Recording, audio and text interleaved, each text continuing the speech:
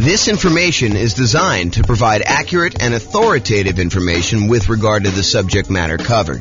It is offered with the understanding that the presenters are not engaged in rendering legal, accounting, or other professional services.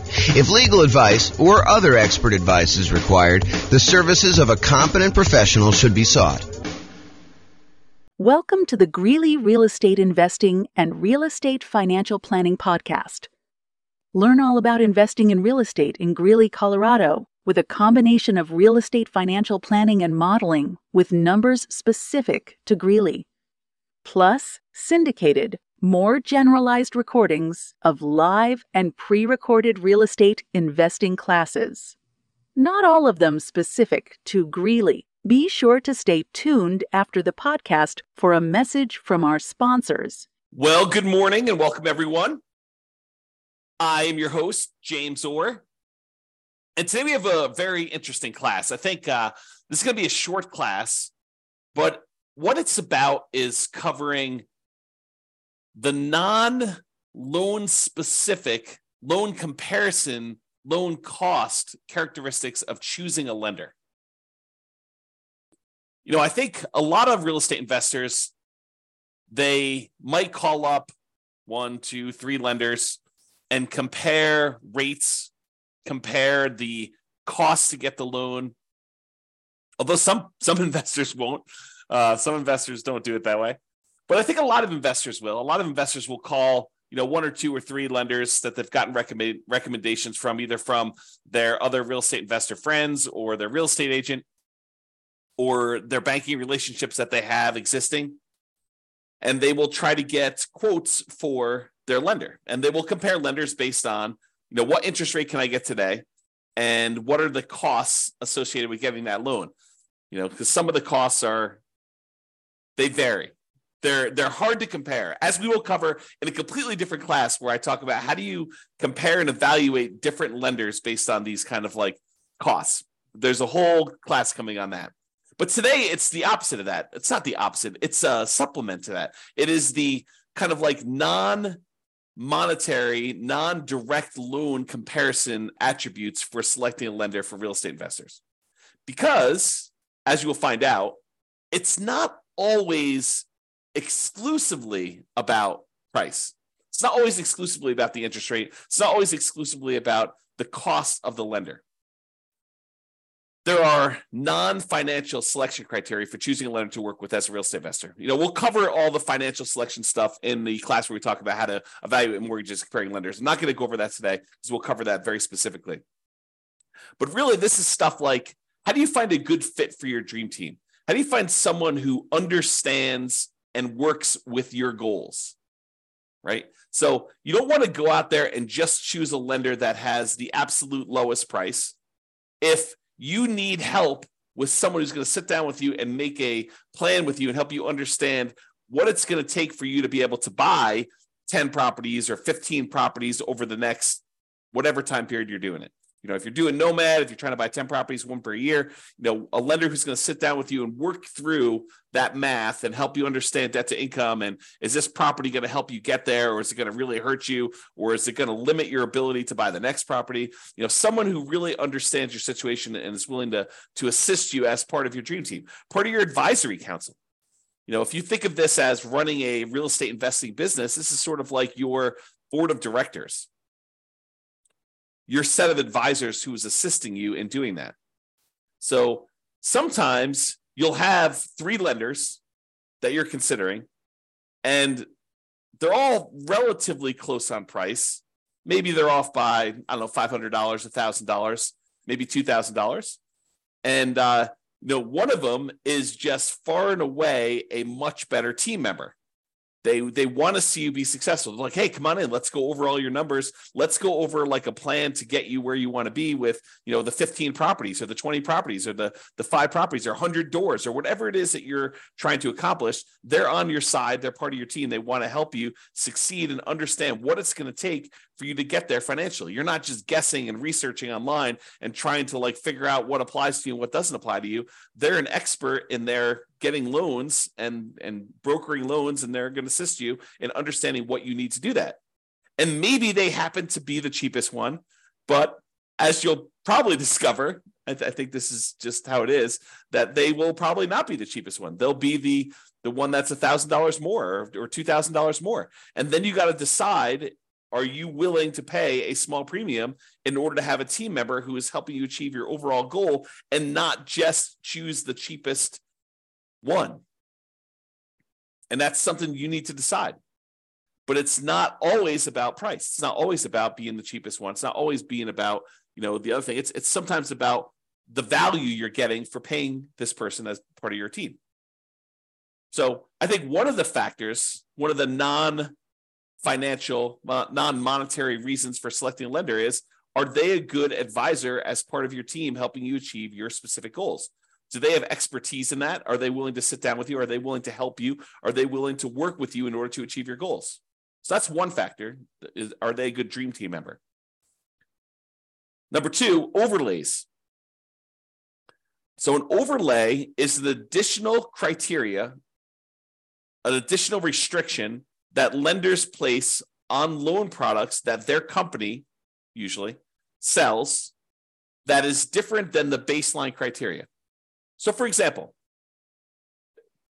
for doing a FHA loan, let's say the credit score typically for doing the FHA cuts off at 620. And I don't know that from memory. You'd have to go look it up. But let's say it does. Let's say it cuts off at 620. A single lender can choose to make their company safer, to make sure that the loans that they're underwriting perform a little bit better. They could say, our minimum credit score for doing an FHA loan is not 620. 620 is what FHA will accept, but we are going to require 640. They've added an additional overlay on top of the criteria that FHA has set, and that they're making it a little bit more conservative, a little stricter for you to get that loan. And so it's important for you to understand where certain lenders have applied these overlays, what overlays they have in place. And some lenders really know these, right? They're like, hey, listen, traditionally, if you go straight to FHA or you go to another lender, they're going to say it's 620. For us, it's 640. And they'll tell you up front. Other lenders may not know. They may not understand all of their overlays and where they differ, especially new lenders who haven't been in the industry that long and don't have a wide kind of like swath of experience to be able to say, this is different than where I was in my last company.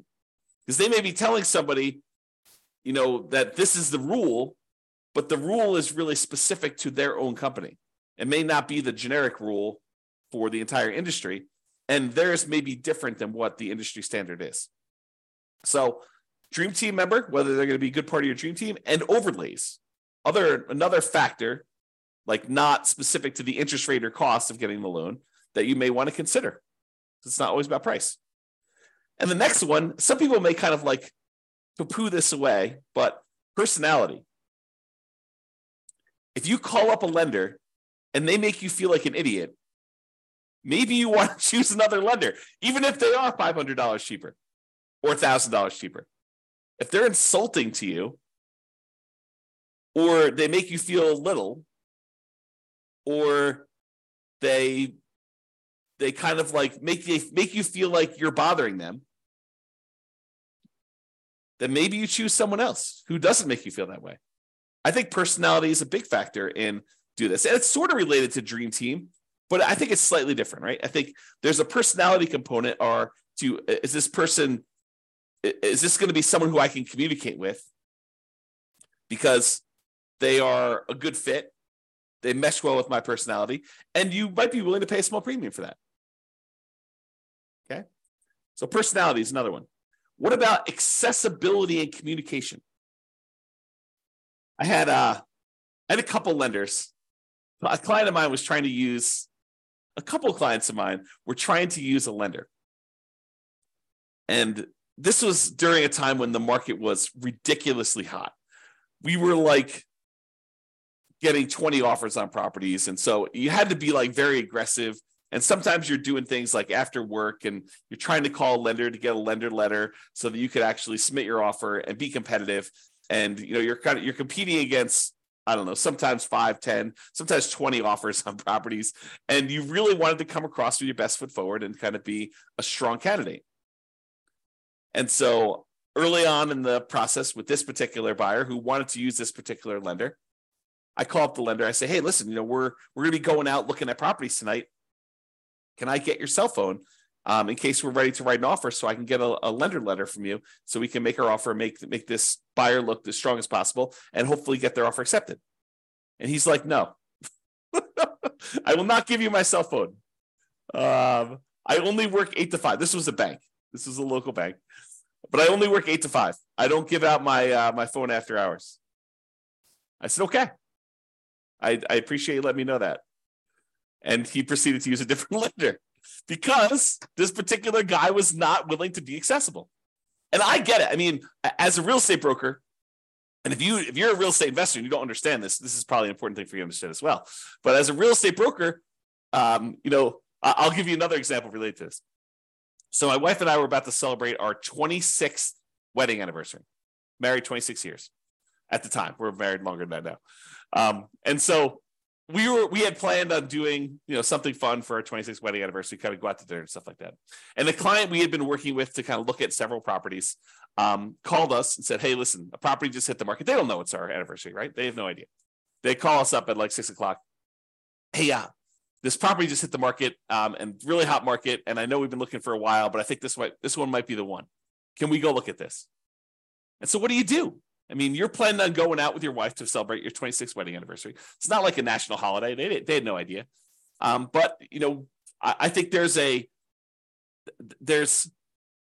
part of me thinks that there's a fiduciary obligation as a real estate broker where you have to do what's in the best interest of the client. And in this case, it probably was in their best interest to go see this property. And so that they didn't miss it. Now, you could argue, hey, James, get someone else to cover for your business. Yeah, that's definitely a possibility. You could have done something like that.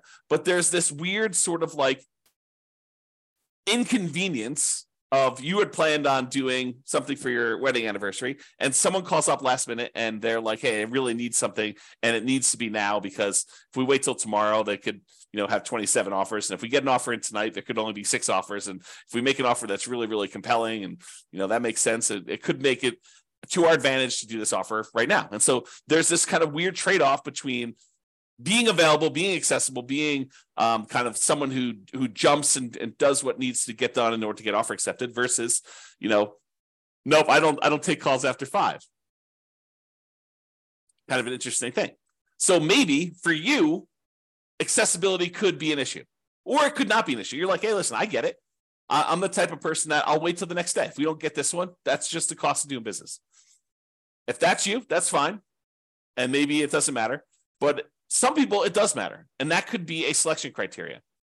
How accessible are they? How communicative are they? And a lot of times for communication, you won't know until after you're done with the transaction, after you're done with the first one.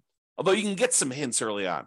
But some people, they're really good at the aggressive follow-up to get the person to say, hey, I'm going to go with you. And then they disappear while you're under contract because they're really, really good at following up with everybody who's calling in, but not really, really good about doing the deal and doing the communication of, okay, this is where you are in underwriting. This is what we still need from you. This is how we need to do this. And some of them kind of refer that out to, their team members. They have their team members calling, and maybe their team members aren't great at communicating, or they're not great at keeping you in the loop and stuff like that. And so, it could just be, that person's really great, but their role is as rainmaker, and their role is not to keep you informed about how the loan is going, or they don't perceive their role as being that. And maybe the company doesn't perceive their role as being that. They're like, hey, listen, your job is to go out there and get business, and then we will take care of them from then. We'll have, we have admin people and underwriting people, and, there'll be other people following up with your guys, but your job is to go and meet people and to bring in new guys. Something to consider. If you're writing an offer, especially like on a weekend, and you need to know from the lender how much can we ask for in seller concessions, because in this particular property, you need to have seller concessions in order to make your numbers work, and you can't get a hold of them, that could be potentially problematic with you getting your offer accepted, because seller concessions could be a factor in whether it makes a deal work or not. And if you don't know the boundary conditions of seller concessions, you weren't planning on doing it, but this property, it really needed to happen, and you're trying to get a hold of a lender on a weekend, and the lender's not around, could be potentially problematic. So That's important to understand. This reminds me, I think we're going to cover this very briefly here in a second, but it reminds me, I'll make this point now. Just because someone is really, really good at explaining to you the loan programs does not mean they're good elsewhere. Someone who has knowledge, and this is more of a generalized thing in life, right? I teach a lot of real estate investor classes. And so when I'm up in front of the room, if I'm really good at presenting class content, which you may or may not think that I am, but if I'm really, really good at presenting class content, people automatically assume that means I'm a good real estate broker, which may not be true. Think about that, right? The skill of being a good stand up in front of the room, class teacher, presenter sort of person does not necessarily mean that I am a good fill out a contract, understand contract law, understand showing properties, be able to get you in there, good negotiator, understanding market stats, although market stats might be part of the presentation skill set, or being able to analyze what the market stats mean. Like the skill sets for those different things, they don't necessarily lead A to B. Because I'm a good presenter does not mean I'm a good real estate broker. Because someone is is good at following up with you in order to get the business does not mean that they will be good at the loan part, that they understand the ins and outs of the loan process, that they understand, just because they understand loans does not necessarily mean that they understand PMI. Just because they understand kind of like generic loan stuff and like what it takes for you to get pre-approved does not necessarily mean that they are going to be good at helping you structure your plan for 20 properties. I don't mean to scare you away. I'm just trying to point out to you the obvious that one skill in one particular area does not make you skillful in others. Now, they tend to correlate. There is a little bit of a correlation, right? Someone has knowledge about, one aspect of doing loans, they might have a higher probability of having expertise in other parts of loans. But use like a sports analogy. Just because someone is a good 3-point shooter doesn't mean that they're necessarily, good at defending or good at layups, or just because someone is good at, getting rebounds does not necessarily mean that they're a good 3-point shooter or a free throw shooter, right? The different skills. Think of it that way. Okay. So accessibility, communication, and being available to do stuff. And then I have another point here about going above and beyond. So I had a client once where the lender required a second appraisal late in the game. Not the mortgage broker, but the person that they were brokering the loan to, the actual lender, the one that was going to provide the money. They were actually requiring late in the game a second appraisal. And I think part of it was because the first appraisal, there weren't a lot of really good comps, and they wanted a second opinion on this. And this was a really good client who had bought a lot of properties with me, and this particular lender was trying to make a good impression, and they really wanted future business from this particular person because they suspected, and they were right in suspecting, that this person was going to go on and do multiple loans in the future. And so there was going to be an extra, in this case, $2,000 cost to have this second appraisal done. And the mortgage broker ate that $2,000 cost. They paid it. Not the buyer, the lender, the broker, the mortgage broker themselves actually paid the $2,000 for the second appraisal. Now, if you're choosing the cheapest option, is the lender going to do that? Probably not. Probably not. Okay. So you probably don't get that with the cheapest lender. So that's something to consider. Now, it is important to understand this. Lender programs vary. Just because one lender you talk to says it can't be done, it doesn't necessarily mean that it can't be done universally. It may mean that they're not aware that it can be done or how to do it, or that there are options for doing it. It just means that that particular lender tells you, no, we can't do this. Different lenders have different loan programs, in case you did not know that. So not every lender has every loan program. Not every lender has certain loan programs that other lenders have. Different lenders look at things differently and may be willing to do something that other lenders won't. There are guidelines for qualifying for these loans, but sometimes interpreting those guidelines varies a little bit from lender to lender from time to time. There's some that are universally I would say that, like 99.9% of the guys, they're saying, yeah, this is how that goes. But there are occasionally somebody who interprets something differently. And it may be interpreted in your favor, or it may be interpreted not in your favor. And you may be required to go look for another lender, or you may be incentivized to use that lender repeatedly.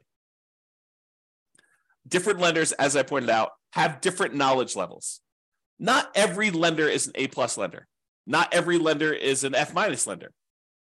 Just like there are good attorneys and bad attorneys, and good real estate agents and bad real estate agents, and good priests and bad priests, and good football players and bad football players, there's a range of skill levels out there, and you should realize that that does apply to lenders. Some of them really know their stuff and are awesome to work with. Some of them are brand new and they're super sincere and they really want to do a good job, but they just don't have the knowledge level yet. And you may be still willing to work with them and just kind of realize that they are new. And they may ultimately be amazing members of your team. Or they may not be. They may be out of the business in 3 months and, you're part of the wake of disaster that was left over, all the carnage from their 3 months in the business, right? You just don't know. So when I talk about lender programs in the future, and when I talk about all the different programs and stuff like that, what I'm talking about is primarily what most lenders will do. There probably are some loans that I'm not covering because I don't know much about them. Just like some lenders don't know about some loan programs. I have blind spots as well. Okay? So, in conclusion, if you need a specific loan, select the lender that offers that loan. Don't say, oh, my selection criteria is this, but then I only have one lender that's willing to do this particular loan program. You got to go with that lender, right? So I think that trumps a lot of different things. However, if several lenders offer that loan, you'll want to select the lender for your dream team. And comparing interest rates and costs to get the loan, they matter totally. And we're going to cover that in a separate class. It's that important. There's kind of like a separate class of how do you compare loan A to loan B to loan C, especially when they don't all call everything the same. And sometimes they have different interest rates with different costs. And how do you actually do that analysis? So we've got a whole separate class coming on that. But there are other non-financial aspects to considering a lender, and that's what we hopefully covered today to give you some insight as to some other things you'll want to consider. And if you have some other ones, maybe point out to me some ones that you have that might be good there too. That's all I got for you. This has been James Orr. Hope you have a great day. Bye-bye for now. With home prices up, mortgage interest rates up, and rents up, but not quite enough to counteract the higher prices and interest rates, cash flow on rental properties in Greeley is harder than ever. Book a call with the Real Estate Financial Planner to apply our proprietary 88 strategies to improve cash flow on your rentals. See the show notes for a link to schedule your call and improve your cash flow today. If you're a real estate agent, lender, or professional in Greeley that wants to help our real estate investor listeners, consider reaching out to learn about collaboration opportunities with this podcast. We'd love to add more value to our listeners by having you assist our investors buy, sell, and finance their real estate investments. See the show notes to schedule a call to discuss collaboration opportunities.